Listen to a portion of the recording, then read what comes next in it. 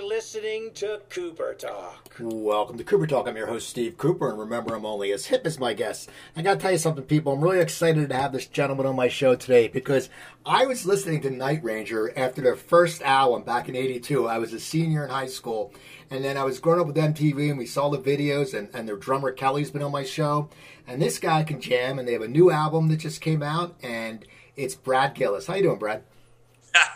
Doing good, Steve. Today's Tuesday. Tuesday's interview day for Jack Kelly and me, and so I was glad to fit you in. And with this new record coming out, everybody's pretty excited about it. Tell me about the new record, ATBPO. Tell me about it because you guys recorded it during a pandemic, and I know it's a fascinating story behind it.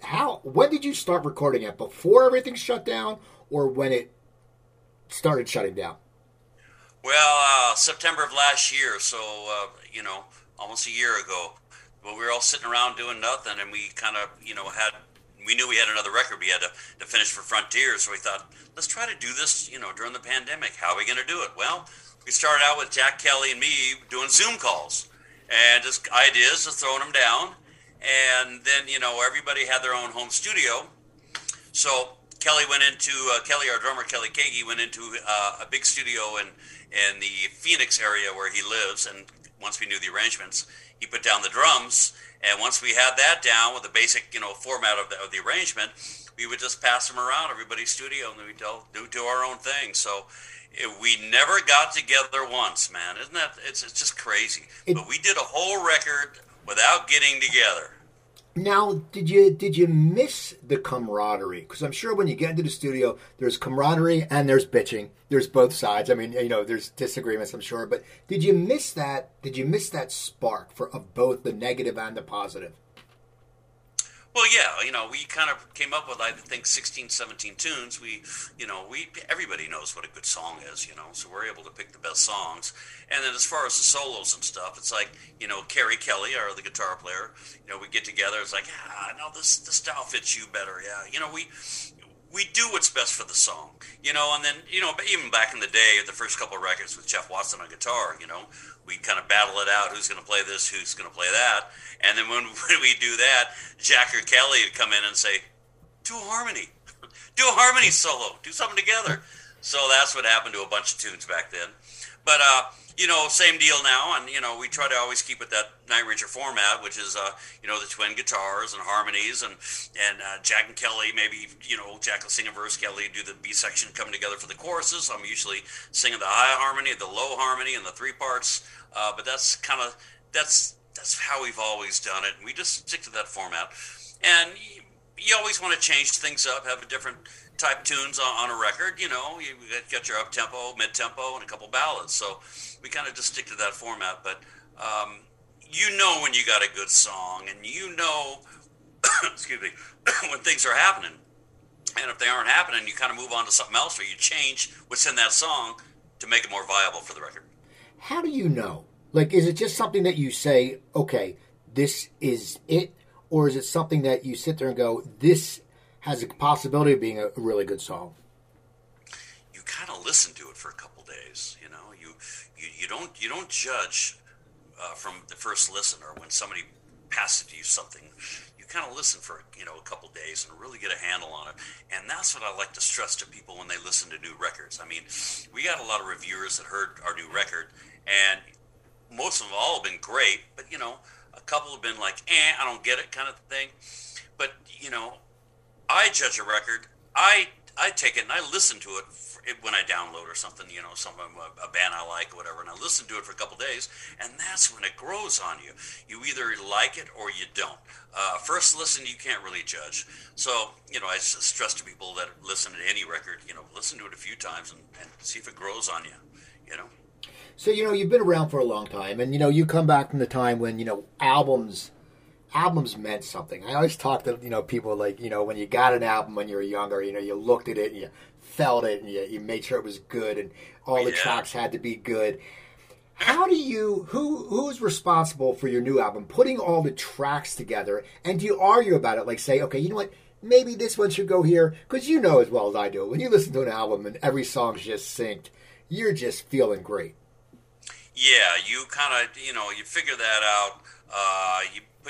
usually something fiery and up tempo first, just to get your blood going, and you always throw the ballad third or fourth, and but you kind of stage it just kind of like in a wave, So when you're listening to the whole record, you kind of go up and down with the moods of the songs, You don't want to hit you too hard and then throw down a ballad or two, then go back up. It's like you kind of bring it in waves, so it's kind of a tough process, but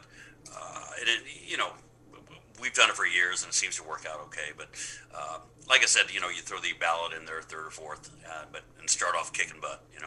Now, Breakout was the first single off that. Why did you choose that? And I want to hear about how you made the video, because video shooting has changed. Back in the day, a video would cost you $250,000 that people don't know you guys would have to pay for out of your bonus. But how did you pick that song, and what was the video process like? Yeah, the record company picked it.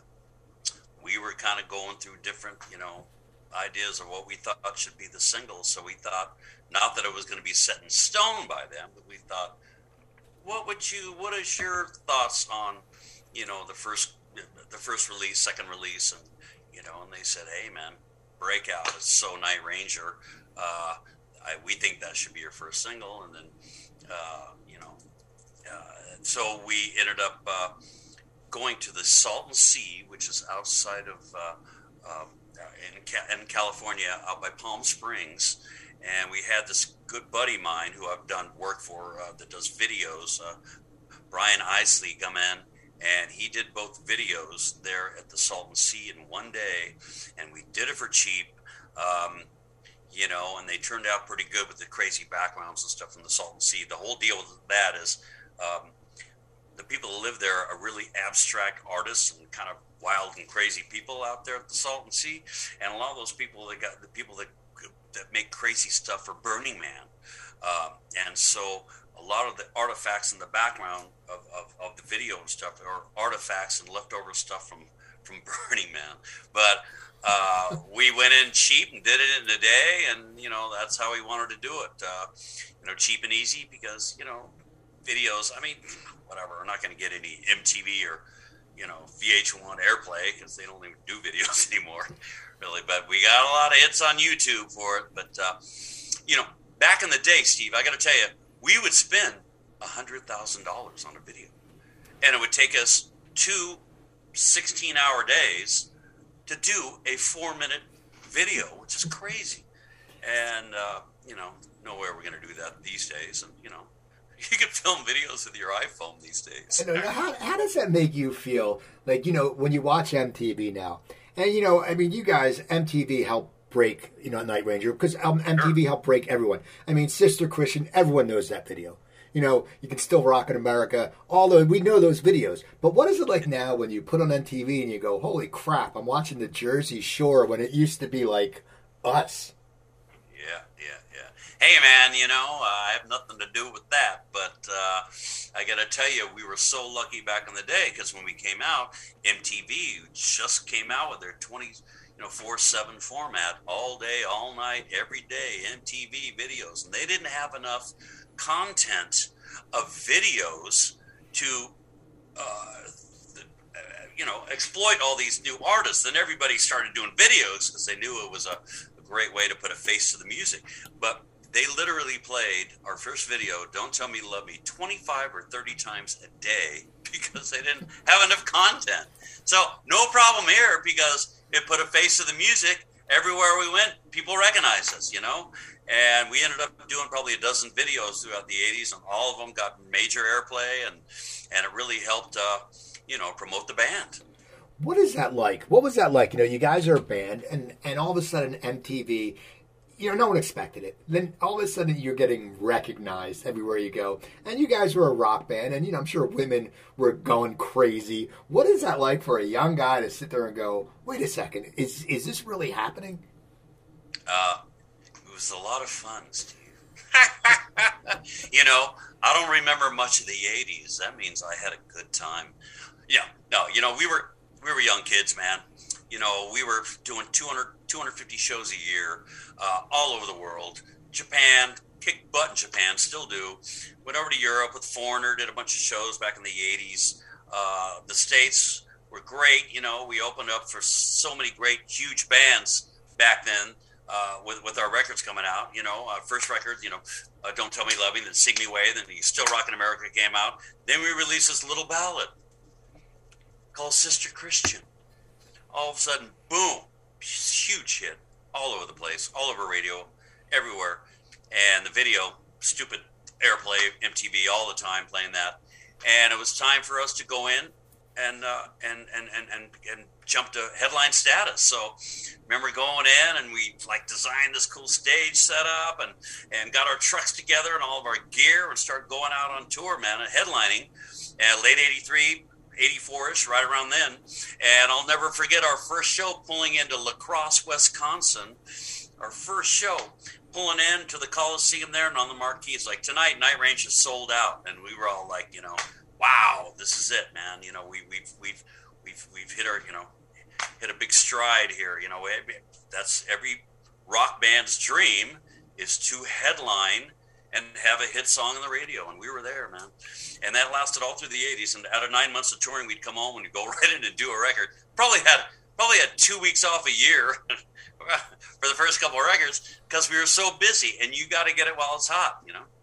Now I read something that on the new album you were lucky to record at home because you could use your great guitar collection. I want to hear about your guitar collection. How many guitars do you have? Well, Steve, I can only play one at a time, so I got a lot of guitars, got a lot of amps. You can see, you know, I collect. If you look over here, you can see I got the old, you know, Gibson amps, and that one in the lower right-hand corner, that's a 59 Bassman. The other ones are like, you know, the blackface and silverface Fender amps, which are the iconic sound for so many bands growing up and everything. But I used my made red Strat on a bunch of stuff. I used a 57 Strat on Can't Afford a Hero through a 65 Fender Deluxe Reverb to get that classic sound that you could hear on the ballad, Can't Afford a Hero. And then I used a 52 Les Paul Gold Top on a couple things for rhythms and stuff. Just, it's got that beef. But what I didn't use was my very first guitar. That was the first one ever? This is the first guitar my father bought me. My parents bought me on my 8th birthday. So check this out, man. Not many people know this story, but this is a K Vanguard 2, and I got it for my 8th birthday with the stipulation from my parents that I took lessons. So I took lessons. And then after a while, a friend of my brother's came over and said, "Brad, man, you listen to the radio. You know the basic chords. Learn by ear." So I ended up learning by ear, which was awesome because I was gotten club bands after that, and I was able to listen to songs on the radio and just pick things up by ear. When I joined Ozzy Osbourne, I had a live cassette with Randy Rhoads on it before his tragic, death, and I learned by ear his solos in 4 days and did my first show. But it really helped me out learning by ear. But what I was getting at, this K Vanguard 2, I sold it when I was 12. I got it when I was 8. I sold it when I was 12 at a penny market, and it was gone. I remember watching the guy walk away with it. I got $25 for it. I remember that. And because my dad was a pilot, he went over to Germany and brought me back a Hofner, an ES-335 Gibson copy. So I started playing that, so I sold this K. Anyway, being a guitar collector, I go to a lot of guitar shows, and there's in the Bay Area. I went to this guitar show in Marin County called the what it is. Anyway, every year, 2 times a year, they have guitar shows. Everybody brings their guitars and stuff, and I had a booth, and I would buy and sell, trade, do fun stuff. Just my passion. And I was walking around to other people's booths, and I saw this guitar, and I went to the owner, Guitar Showcase, and I said, "Gary, this looks like my original guitar. Where'd you get it?" He goes, "Brad, man, I probably got that 35, 40 years ago, and it's been up in the rafters at my store, untouched for, 40 years. And the only reason I brought them out, and I'm selling all these old, cheap, eclectic guitars because people were buying them, and they're vintage, and some of them have a cool sound, right?" I said, "Gary, I think this might be my original guitar." And I go, "Can I take it back to my booth and check it out?" He says, "Sure." So I take it back, and I text my sister. I go, I might have found my original guitar. Can you find the picture of me playing it. I think when I'm 10 years old and I'm playing it, whatever. She sent it to me, and the wear on the knobs were exactly the same, right? And I started getting that, that feeling like you just won the lottery. Oh my gosh, And then there was a ding. There's a ding on the bottom corner of it right here. This little ding right here. You can't see it anyway. But on the picture, when I magnified the picture and looked at it, I saw the ding down there. It matched up. And I realized this is my guitar. So I went back to Gary, and he sold it to me for half price. And this is like 5-6 years ago. So I got back my original guitar, my first guitar that I ever owned. What made you want to pick up the guitar? What was it that... The Beatles. The Beatles? The Rolling Stones. The Animals. My brother is 7 years older than me. He had a good friend who played in a band called the Bull Brummels. And he was a guitar player. And he'd come over and, and I'd go watch them at rehearsal. When I was a little kid, my brother, he's 7 years older than me, right? So he was into all this, cool stuff when he was 15, 16. And then the Beatles came out, and it's like, I want a guitar, I want a guitar. My mom and dad said, my mom played keyboard and sang around the house, so it was kind of a musical house. And then my brother had all the cool records. So, like this, they said, if you take lessons, we'll get you this guitar. So, my 8th birthday, I got the K guitar and a K amp. I don't know where the amp is. I wouldn't even know anything about that. I don't even have a picture of me with the amp. But the cool thing was, when I was growing up in the late 60s, I was like, 12, 13 years old. My brother would have all the greatest records, albums at that time. Jimi Hendrix, Led Zeppelin, The Doors, Big Brother and the Holding Company, all the latest, coolest records back then in the whole hippie era, right? And he'd go out every night, and he was an electronic engineer, even in high school, and he built me this little preamp in a box. He took the out of the record player, went into the box. I plugged my guitar into the box, had a preamp in there, and a knob on it, and an output that went to headphones. So I was able to plug my guitar in, get a distortion sound, mix the record player with what I was listening to. My brother would go out every night, and I'd sit in his room, and I'd just try to figure out all this, these great songs. But I was dedicated, man. That's all I ever did, come home from school, play guitar until dinner, and then play tomorrow until they had to go to bed, and get up the next morning and go to school, come back, do the same thing. On the weekends, I play, all the time. I had my first band when I was 10, and called the Invaders, and played rock bands all through high school. And the great thing was when I graduated high school, there was an opening for a guitar player in this band called Arm & Hammer.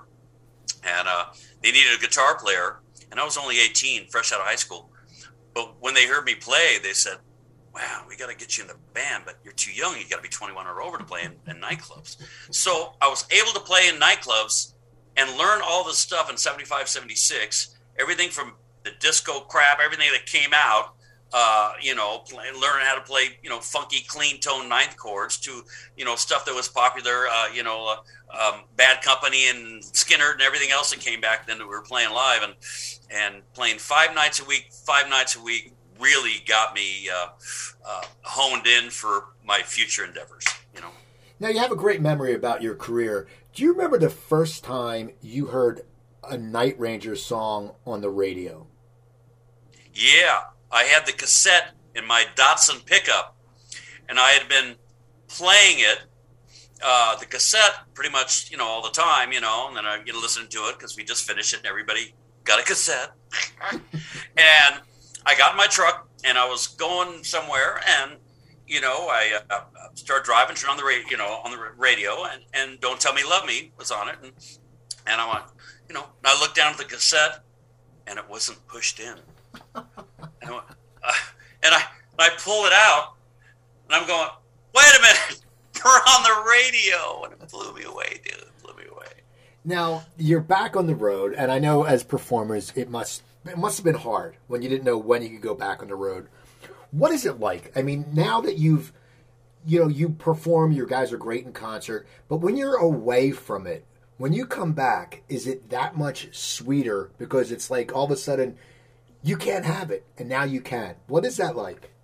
Well, this band always, we always love to play live, and it never gets old. And people say, "Hey, man, is it getting old? You playing Sister Christian 3,000 times in your career. That's probably how many live shows we've done." And it's like, no, it doesn't, because every venue is different, every crowd is different. They're digging it, loving it, singing along, and it's exciting to play live. And you got Jack Blades up there, a little firecracker running around going crazy, and Kerry Kelly, our latest guitar player. Well, he's been with us 6-7 years now, but a lot of energy, and so it's still fun to play live. It's a crazy situation right now, and who knows, things may shut down, but every day, one day at a time, man. Now, after this album, what do you foresee as Night Ranger's future? Do you plan to do another album down the road, or do you want to sit there and do some solo stuff? No, we do. We do an album every a couple years, so it's going to be a couple years. But we got the Kiss Cruise coming up. We got Summerfest coming up. We got Japan coming up next year. We got opening for Guns N' Roses at the Sweden Rock Festival next summer. We got a lot of big, huge stuff coming up. We lost our Sammy Hagar Whitesnake Night Ranger tour last summer. We had 42 amphitheater shows booked last summer. That all got shut down because of COVID. But we have a lot going on. I just don't know what's the future is with COVID. What is it, real quick? What is it like in Japan? Because I've heard the fans in Japan they go crazy. They love their music. What was it like for you guys through your whole career? Because you probably blew up big there younger, and they've loved you ever since. Yeah, at our heyday, we did Budokan, kind of like, Cheap Trick. Like we did 2 Budokans. We go back there now. We play this 4,000-seater in Tokyo. We do 3 nights. Then we go to Osaka, Nagoya, Fukuoka, wherever they want us, which is usually everywhere. We've always been popular there, sell a lot of records. The food's amazing. The shopping's amazing. The people are respectful. It was crazy the first time I went there and played. First time I went there was with my brother, my father, who's a pilot. Flew my brother and me to Tokyo, dropped us off, and went and flew around. My brother and I went to the Honda factory, went to Mount Fuji, rode the bullet train. Awesome. I was 13, 14 years old. But then I went back with Ozzy, played for the first time there, and everything sold out crazy. The food was amazing. Mr. Udo Artists, the company that booked us, that's bringing us over there for decades. Well, they've been gracious, put us up at great hotels, first class in the bullet train. Take us to we have a big dinner after we finish all of our shows, come back to Tokyo, go out to this amazing dinner with shabu and the Kobe beef. And, they give you these big, huge rocks. They put these rocks in an oven and they heat them up to where they're almost red, and they put them on your table, and you take this real thin beef and you lay them on the rocks and you cook it yourself and then dip it in these fabulous sauces. So can't wait to go back. Awesome. Well, I want to thank you for coming on, Brad. People, go check out nightranger.com. Go see them in concert. They kick ass. Go listen to their albums. Go buy their albums. Buy their new album. Go. You can find their video online. So check out Night Ranger. I'm Steve Cooper. Go to my website, coopertalk.net. You can find over 865 episodes. Email me at cooper@coopertalk.net. I'm Steve Cooper. I'm only as hip as my guests. Don't forget, drink your water, eat your vegetables, take your vitamins, and I'll talk to you guys next time.